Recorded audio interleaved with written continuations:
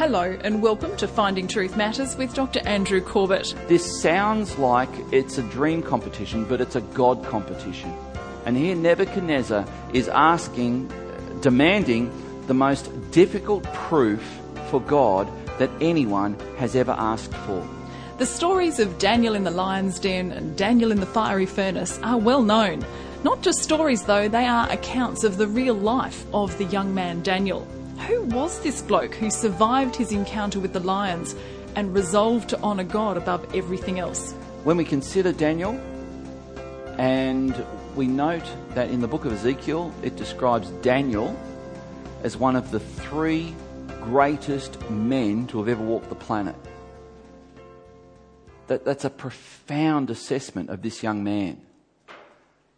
What was it about Daniel that caused him to be considered one of the greatest men to have ever lived? What were the factors that made Daniel a great man? We saw in chapter 1 that his resolve, where he stood up to the king of Babylon, Nebuchadnezzar, he did so because of reasons of loyalty to God. He didn't have a youth pastor looking over his shoulder. He didn't have a pastor looking over his shoulder. He didn't have his mum and dad looking over his shoulder. Here, this 15, give or take 2 or 3 years either side of that young man, has made a resolve that he's going to follow God, despite what the crowd have done. And we see at the very foundation of his life, Daniel had a very deep and profound relationship with the Lord. We're going to see that he's going to make some decisions to the end of this section. That means the close friendship he's got with his three mates is almost guaranteed to be over. He will not have his three friends beyond this point because of a decision that he makes for their good. Daniel's three friends are sent throughout the provinces of Babylon. And so he's alone. But we observe something profound in Daniel. He's alone, but never lonely. And there's a difference.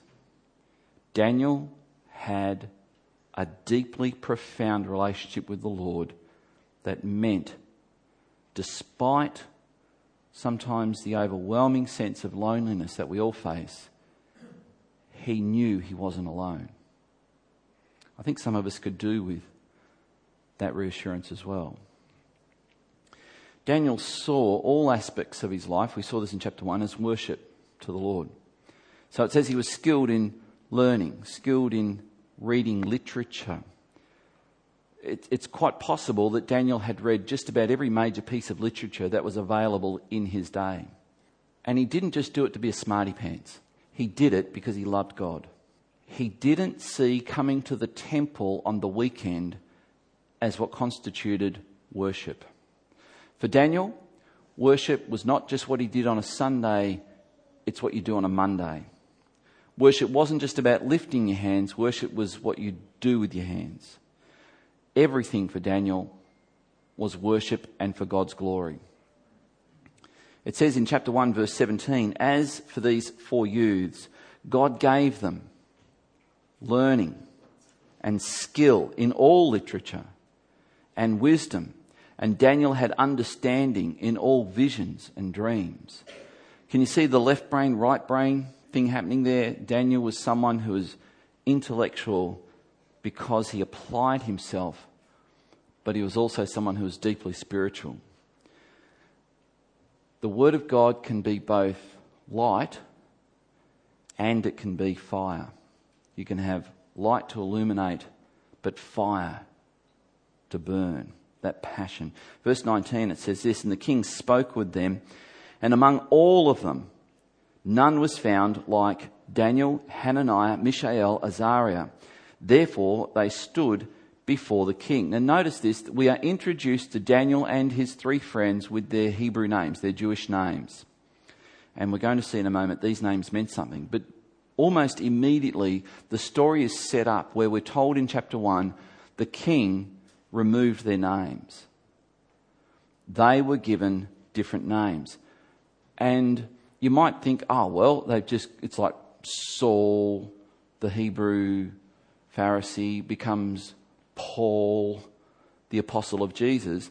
Saul is a Hebrew name, Paul is a Greek name. What's the big deal? They just got Babylonian names. Not quite. I want to show you something about what happened there. It wasn't just a renaming. Something else is going on there. In fact, for a Jewish boy like Daniel, this would have been a huge indignity. They suffered the indignity of having their names taken from them. And the names they were given were pagan names. You see, these names that they had, I've given the meanings here just so you've got a little bit of background to it. This is what they grew up. You see, we say Daniel, but when they said Daniel, they meant God is my judge. Did you know that? And so we have Hananiah. God has been gracious to me. We have Mishael, he who comes from God. These are good names, aren't they? Azariah, the Lord is my helper. So this was where they came from. This is their names, and they probably wore these names like a badge of honour. Daniel 1:20, moving through chapter 1, it says this, "And in every matter of wisdom and understanding about which the king inquired of them, he found them 10 times better than all the magicians and enchanters that were in all of his kingdom." Now, here's what their names were changed to. Verse 7, "And the chief of the eunuchs gave them names." By the way, the chief of the eunuchs is their boss. How much imagination do you need to realise what the king's done to Daniel and his 3 friends? "And the chief of the eunuchs gave them names. Daniel he called Belteshazzar. Hananiah he called Shadrach. Mishael he called Meshach. Azariah he called," it's not Abednego, it's Abednego or Abednego. And it's actually a hyphenated name in the Hebrew. And I'll show you why. So this is what their names were changed to. Belteshazzar in Chaldee, which is Babylonian, means the treasure of Bel. Bel was one of the Babylonian deities. Can you see what's just happened to Daniel? He's had this rich name, and he now has to every day wear a name that gives honour to a pagan god that he despises. Shadrach in Chaldee means the inspiration of the sun, and the sun was one of the Babylonian deities. Can you see how this is an indignity for these young boys? Abednego in Chaldee means the servant of Nego. That's how we know it's a hyphenated name. Abednego, the servant of Nego. Nego is a Babylonian deity. They worship the planets. But this is what's happened to Daniel. His land has been taken over. He's been taken to a foreign place. Imagine if the king changes your names to mean things that you despise. What would your attitude be? How would you respond if that was what had happened to you? Because what I want you to see is we're calling Daniel the diplomat prophet. Because this young man has phenomenal wisdom. He didn't do what you or I would probably do. You know what I'd do? I'd just get cranky, sooky, I'd act like an Aussie. But Daniel doesn't display Aussie. He displays a wisdom beyond his nationality, and he encourages his 3 friends to do the same. So this is quite interesting. In doing so, he ends up becoming a witness to God. And we're about to see that God used Daniel to demonstrate to the then ruler of the world the power of God. And we see that Nebuchadnezzar at the end of chapter 2 says there is no other God apart from the God of Daniel. There is no other God. So here's Daniel bearing the name of a foreign god, and at the end of chapter 2 we're going to see the king who renamed them says, basically, I'm sorry, there is no other God. So it's an amazing thing. How did we get there? We got there because Daniel knew which mountains were worth dying on. He knew which hills to fight on. He didn't sweat the small stuff. Worth thinking about. All right, chapter 2 verse 1 says this. In the 2nd year of the reign of Nebuchadnezzar, Nebuchadnezzar had dreams. His spirit was troubled and his sleep left him. Down to verse 4. Then the Chaldeans said to the king in Aramaic, "O king, live forever. Tell your servants the dream, and we will show the interpretation." So, before in Scripture, we've had various kings, pagan kings, dream dreams where they've told the dream and asked people, tell me what it means. Most famously is the dreams of Pharaoh, who Joseph interpreted the dream. So Pharaoh had two dreams. You remember the 7 fat cows that were swallowed by the 7 skinny cows, the 7 ripe heads of grain that were withered and became 7 withered heads of grain, and Joseph interpreted it. Well, that's, in one sense, it's kind of easy. Hear the dream, yeah, I could figure this out, there you go. But in this instance, you know what's happened? Nebuchadnezzar has had this horrible nightmare, and he is not telling anyone what it is.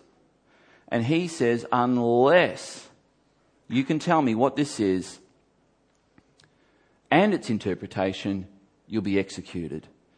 Now, in essence, you could hear that and go, wow, tough crowd. This is a tall order. But there's something else going on here. You see, these magicians are probably, let me pull a rabbit out of a hat, is not what we're talking about. We're talking about pagan priests. We're talking about priests to these pagan deities, Jupiter and Bel and these guys. And these claim that their God was better and well, let's put all you guys to the test. You ask your God what my dream was. And then ask your God what it means. So really, this sounds like it's a dream competition, but it's a God competition. And here Nebuchadnezzar is demanding the most difficult proof for God that anyone has ever asked for. I cannot think of any more difficult test in all of Scripture than what we're about to read in Daniel chapter 2. Again, this is what qualifies Daniel for being one of the greatest men to have ever lived. Verse 5, the king answered and said to the Chaldeans, "The word from me is firm. If you do not make known to me the dream and its interpretation, you shall be torn limb from limb. Your houses shall be laid in ruins." Probably not the kind of guy to be trifled with. Verse 10, and the Chaldeans answered the king and said, "There is not a man on earth who can meet the king's demand." Whenever I begin to hear people say it can't be done, I begin to smell the fragrance of God. Only God can do the utterly impossible. For no great and powerful king has asked such a thing of any magician or enchanter or Chaldean. Down to verses 17, start of verse 18. Then Daniel, who heard about this, went to his house and made the matter known to Hananiah, Mishael, Azariah. I love the fact that he's not calling them the Babylonian names, just by the way. His companions, and told them to seek mercy from the God of heaven concerning this mystery. So again, we've seen Daniel was not a maverick. He was not someone out there trying to be the Lone Ranger. He's not trying to be a James Bond Christian. He's trying to be someone who's in community with others, and now he's drawing on the strength that comes from that community. So he asks his friends to pray. He prays, and then he does something profoundly spiritual. He asked his friends to pray with him as he went to sleep, and God revealed to Daniel Nebuchadnezzar's mysterious dream. And this is what Daniel told Nebuchadnezzar he dreamt of: a very tall statue. In verse 32, the head of this image was of fine gold, its chest and arms of silver, its middle and thighs of bronze, its legs of iron, its feet partly of iron and partly of clay. As you looked, Daniel told Nebuchadnezzar, a stone was cut out, but by no human hand, and it struck the image on its feet of iron and clay and broke them in pieces. Then the iron, the clay and the bronze, the silver and the gold, all together were broken in pieces and became like the chaff of the summer threshing floors, and the wind carried them away so that not a trace of them could be found. But the stone that struck the image became a great mountain and filled the earth. Get that? This huge statue and a tiny, tiny little stone strikes the feet. That's the dream. It would be a confusing dream. How could a little tiny stone cause that whole thing to crumble? Okay, so that's the dream. So let's run through it. Head of gold. We've got a chest of silver. We've got the middle of bronze. We've got the legs of iron. And then we've got the feet, a mixture of iron and clay, which of course doesn't mix. So it says in verse 41, as you saw the feet of toes and partly of potter's clay and partly of iron, it shall be a divided kingdom, but some of the firmness of iron shall be in it, just as you saw iron mixed with soft clay. And as the toes of the feet were partly iron and partly clay, so the kingdom shall be partly strong and partly brittle.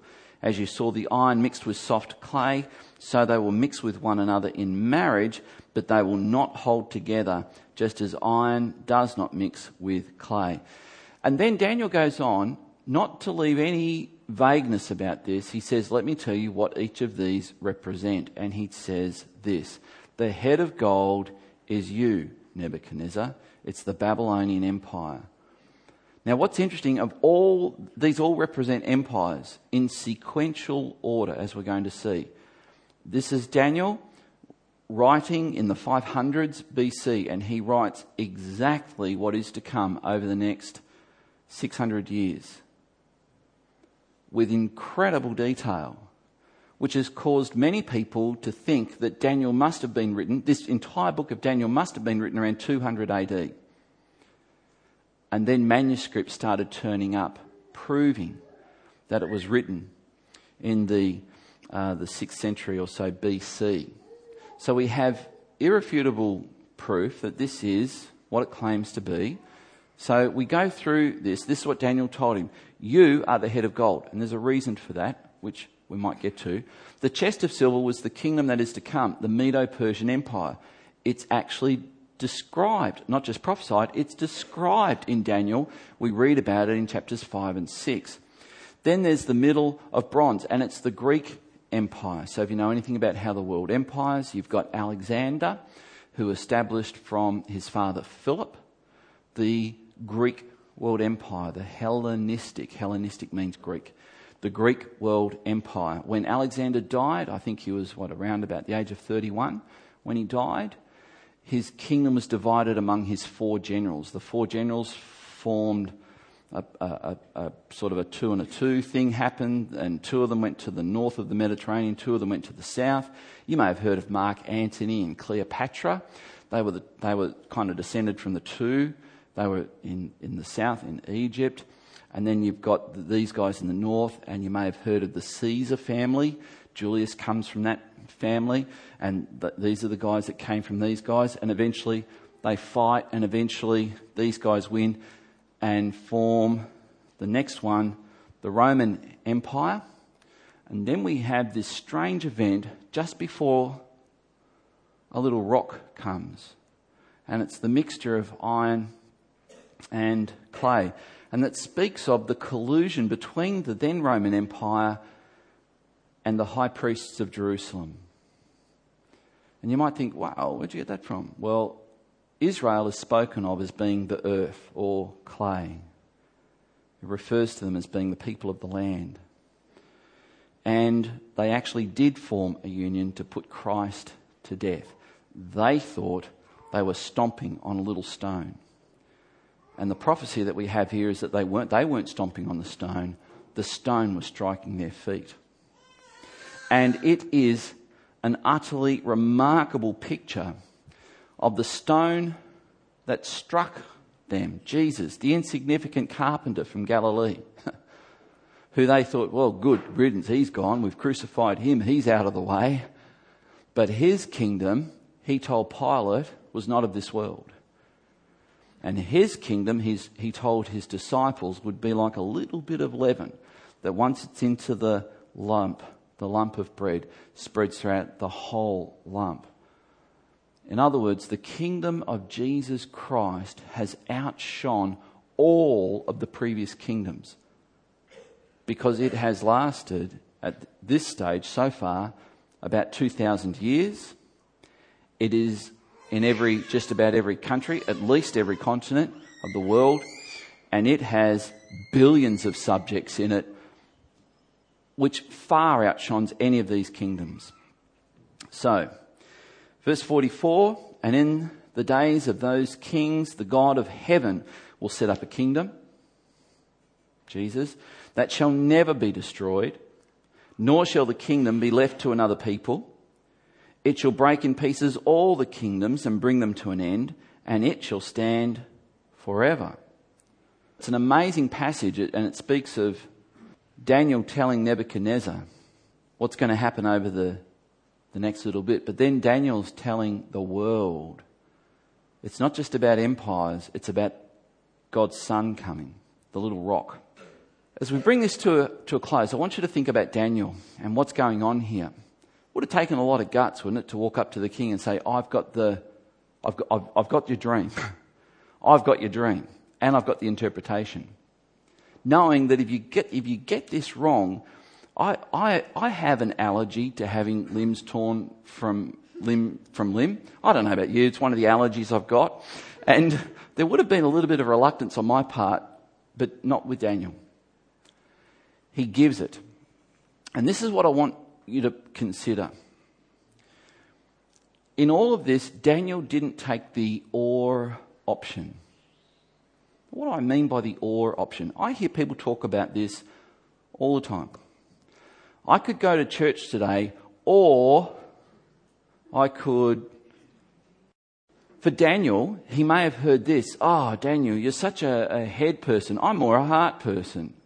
Well, for Daniel, it wasn't a matter of being either a head person or a heart person. For Daniel, that wasn't the options for him. He didn't take the or option. It wasn't a matter of being spiritual or intellectual. That wasn't how he saw life. For Daniel, it wasn't a matter of being diplomatic or being prophetic. Diplomatic means you're polite. In fact, the word politics, believe it or not, comes from the root word polite. Who would have thought? And for Daniel, he wasn't going to either be polite or tell the truth. For Daniel, it wasn't a matter of being polite or diplomatic or prophetic. That wasn't his options. His name was changed. He's in Babylon. He's in a different culture, different food, different music, different ways of worship. By the way, because of Daniel's input into Babylon, the seeds of a thought were planted in Babylon that led to the Magi coming to find Jesus 500 years later. Just by the way. And here we have Daniel. For him, it's not a matter of, am I Jewish or am I Babylonian? And perhaps for most of us, that may not be our issue. But there are people here who, you weren't born here, you weren't born in Australia, and perhaps for you, that may be your battle. Am I whatever, or am I Australian? For Daniel, that wasn't his equation. For Daniel, he had learned the power of and. What do we mean by that? He'd learned that you can be intellectual and spiritual. You can learn and develop your mind, as well as pray, read God's word and develop your spirit. Learn to hear God. Learn to sense God. Learn to be in the Spirit, as well as be well read. For Daniel, he'd learned how to be diplomatic and prophetic. He'd learned that you can be polite at the same time as tell the truth. Daniel had learned that you can be Jewish and Babylonian.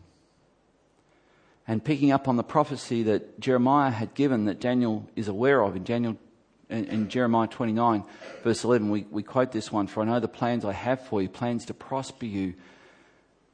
He goes on and says, "So therefore pray for Babylon that it may prosper." And Daniel would have done that. He would have said, I'm Jewish and I'm Babylonian. This is now my home. And he died there. He never did return to Israel. He never returned to Jerusalem. He became a Babylonian. But at the same time, he continued to be Jewish. So these are things that Daniel did along the journey, and they're rare qualities. I don't see these a lot. And I've got to tell you, I look at these and I go, he's the benchmark. Apart from Christ, Daniel's the benchmark for how we can get on in a hostile world. And I suspect that our world is going to become increasingly hostile toward Christians, and we need to be more like Daniel. But that's not where it started. It didn't just start with him choosing the and. It started here where he fully surrendered to God. He fully surrendered to God. The effect is quite profound. When we read the closing verses of Daniel, we read in verse 47 of chapter 2, Nebuchadnezzar saying this: "The king answered and said to Daniel, 'Truly, your God is the God of gods and the Lord of lords. He's the King, or Lord of kings, and the revealer of mysteries, for you have been able to reveal this mystery to me.'" That's why we say this was not a dream contest. This was a God contest. And because God had used Daniel with the power of and, Nebuchadnezzar's heart was changed. And we're going to see in chapter 4 that Nebuchadnezzar eventually humbles himself. He has a Mortimer J. Adler experience. He knows up here that the God of Daniel is the real Daniel, but it hasn't entered his heart until chapter 4. And in chapter 4, Nebuchadnezzar surrenders to God. And I believe that's why he was attributed as being the head of gold, the only one of those world emperors to submit to God. But Daniel fully surrendered to God. And that's where it starts, church.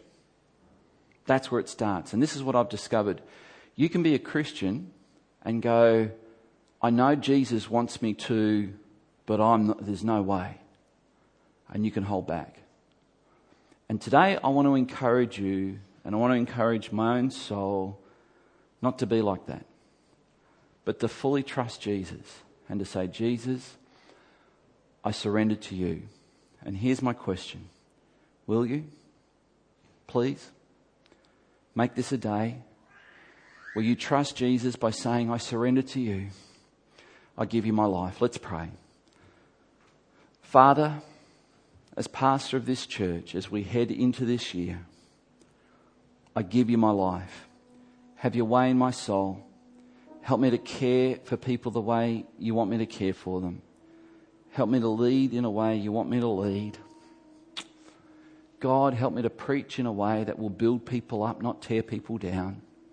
Help me because, Lord, I fully surrender to you. And for some of you here today, you think, but if I fully surrender to God, He's going to take my gifts and abilities and talents and squash them. No, He won't, actually. In fact, I'd have to say that's a lie of the enemy, because God is the one who's given you gifts, talents, and abilities. And when you fully surrender to Him, you will find a release and a satisfaction and a sense of fulfillment in using those for His glory that you do not currently enjoy. And perhaps you're like Mortimer J. Adler or Nebuchadnezzar in the early days. You've got a head knowledge of God, but you've never given Him your heart. Will you? Will you surrender your heart to Him? One prayer, a prayer that says, Jesus, please forgive me of the sin that I've committed, the life that I've led. Forgive me and come into my life because I want to live for you from this point on. Use me, I pray, for your glory. In Jesus' name, amen. How does someone become like Daniel? Well, it doesn't happen overnight, and it's nothing to do with good luck.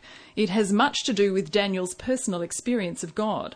More from Dr. Corbett next week on the life of Daniel.